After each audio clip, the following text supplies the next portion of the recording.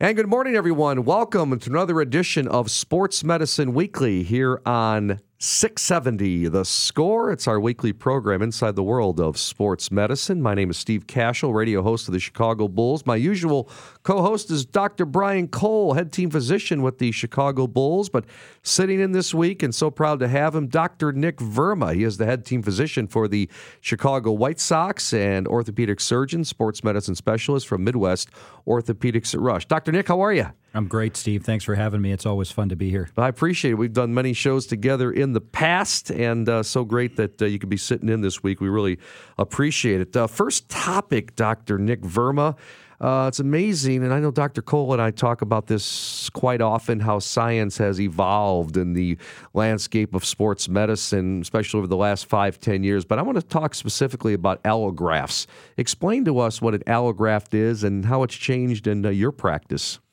So, Steve, allografts are basically donor tissue, and we use them in a variety of ways, particularly for dealing with difficult orthopedic conditions. We use them to reconstruct soft tissue, so ligament reconstructions. We use them to reconstruct bone, for example, when a patient has a tumor and has to have a portion of the bone removed. And we use them to reconstruct cartilage, so in situations where patients have early arthritis, but we're trying to salvage the knee or prevent a knee replacement is a good one. And, they really have become vital to the way we practice orthopedic sports medicine today. They're an integral use of the ability to have tissue available to reconstruct situations where we don't have to go to a patient's own body to get the tissue that we need. And most of these are from cadavers?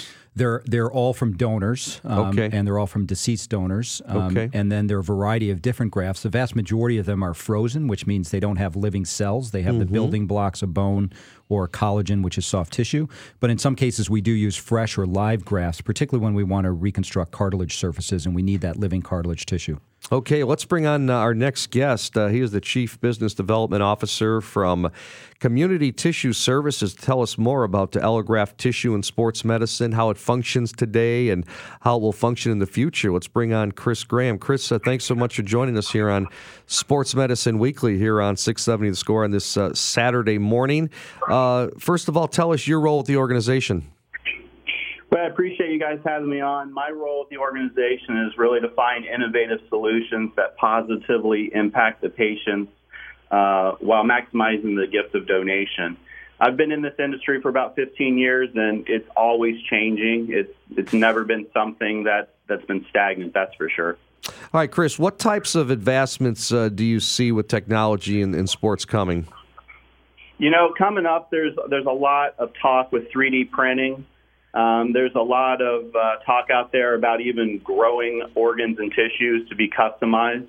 A lot of what we do today is finding solutions that help surgeons in the OR and also patients to find quicker solutions to healing.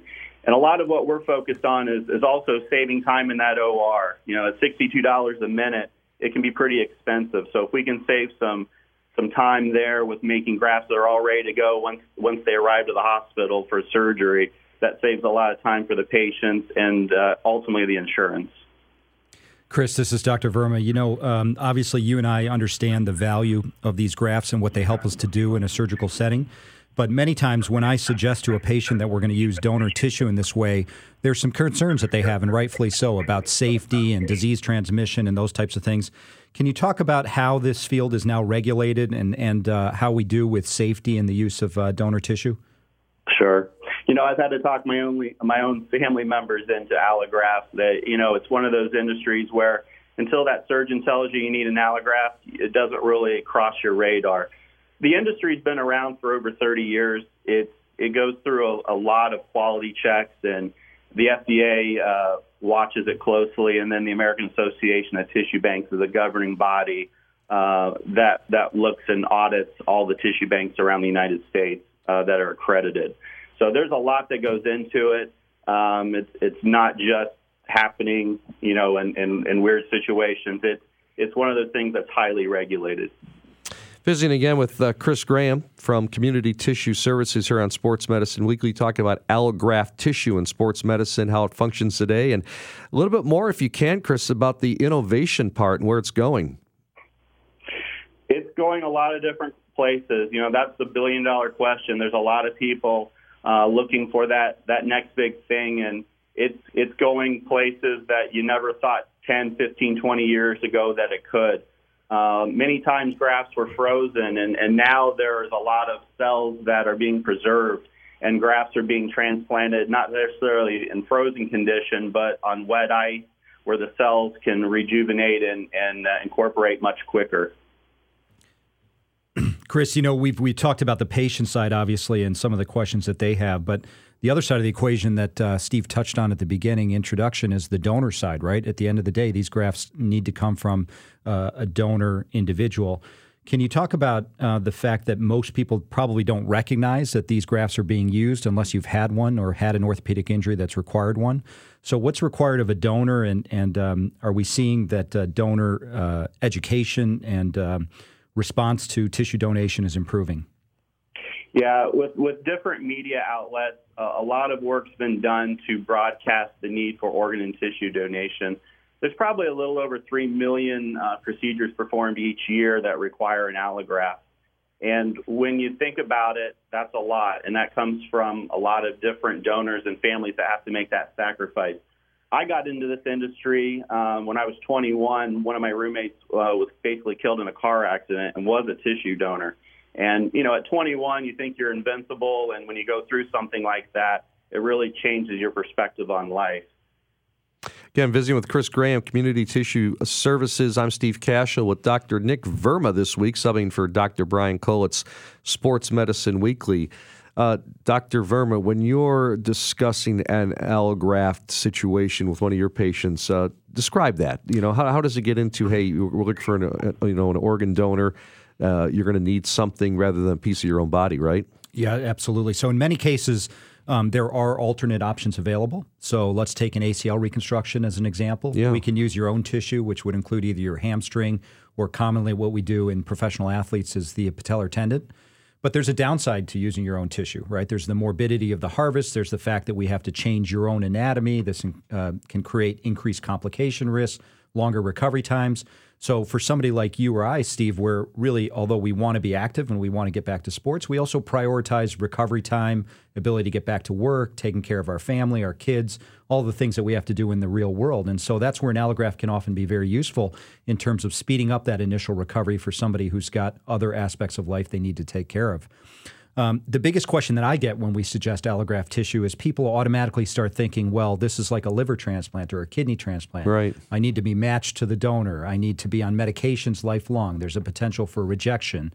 And for the vast majority of cases, I would say 99+%, we're either using frozen grafts where there's really no cellular tissue, but we're looking for the collagen matrix to help rebuild soft tissue or the bone matrix to help rebuild bone. In which case there's no immune reaction that really happens, so there's no need for the medications, et cetera. There are some cases, as Chris mentioned, where we are looking for cells, primarily in the orthopedic world. That's where we're looking for cartilage. And because cartilage doesn't see significant blood supply, cartilage is privileged in a way. And so even though you have living cells in cartilage that come from a donor, it doesn't create an immune reaction within your body. So I think that for us, it's a process of education. I tell patients there's no such thing as a free lunch, right? So any graft that you choose, whether it's from yourself or a donor, is going to have upsides and downsides.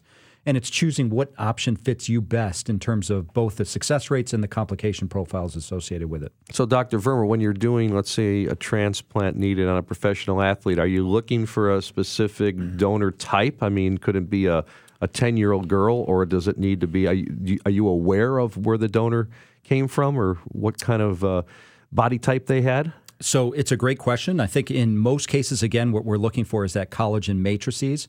And as Chris can probably touch on, there are some criteria that all of these tissue banks use in terms of age cutoffs that allow for a graft to become in place. Mm-hmm. We look more for not necessarily the age or the let's call it the biology of the host, meaning were they an athlete, were they not an athlete. We really look for, is the match correct in terms of length of a graft or thickness of a graft or size of a cartilage graft. And, I think, again, when we think about the professional world, really what we're trying to do for the professional guys is minimize variables to maximize outcome, right? We want to take out as many variables as we can from the equation that may predict outcome, which is why for the majority of our professional athletes, they get their own tissue. It's just one less variable about how they may biologically react to donor tissue. But in cases where they need cartilage or other situations where we just can't use our own tissue, we have pretty good success with using donor tissue as well. And we just look for the match based on what we need it for. Wow, again, that's Dr. Nick Verma, head team physician with the Chicago White Sox from Midwest Orthopedics Rush. I'm Steve Cashel at Sports Medicine Weekly. We're talking about allografts and the allograft tissue in sports medicine, how it functions today and its future. And let's go back to Chris Graham once again. He is with the Community Tissue Services division. And again, Chris, let me ask you, what kind of grafts are helping people today? What are you seeing? You know, there's a lot of advancements. It started off with what Doctor mentioned with ACLs. Now there's MCLs and PCL reconstructions. There's a lot of foot and ankle procedures that are being accomplished with allografts. These are bone grafts, not just your soft tissue, which is your collagen matrix. And just like the doctor mentioned, you know, tissue grafts are it's an unusual industry where in organs you've got about 5 years to transplant a tissue graft. An organ graft. With tissue, it can be 4 to 5 years of the shelf life with deep freezing or freeze-dry lyophilized preservation methods. So a lot of different options that weren't around years ago. Great stuff. All right, Chris, we appreciate you joining us, kind of making people more aware. And, Doc, I think that's what this show is all about, right? I mean, you know, I'm learning things every day, but our listeners are always asking for you know, the newest and best things in medicine, even though these things have been around for 30 years, right? Yeah, absolutely. And, you know, what's great is these are the questions that people come in with when they're in the office. And so to be able to educate them on the air is fantastic. All right, Chris Graham, thanks so much for joining us. Continued success with Community Tissue Services out of Dayton, Ohio. We're going to take a break right now on Sports Medicine Weekly, and when we return, we're going to hear from 5-time Olympic swimmer Dara Torres talking about the Olympic experience. Also going to tell us about the Chicago Sports Summit coming in less than a month to Chicago. So stay with us. Dr. Nick Verma, Steve Cashel here at Sports Medicine Weekly, only on 670 The Score.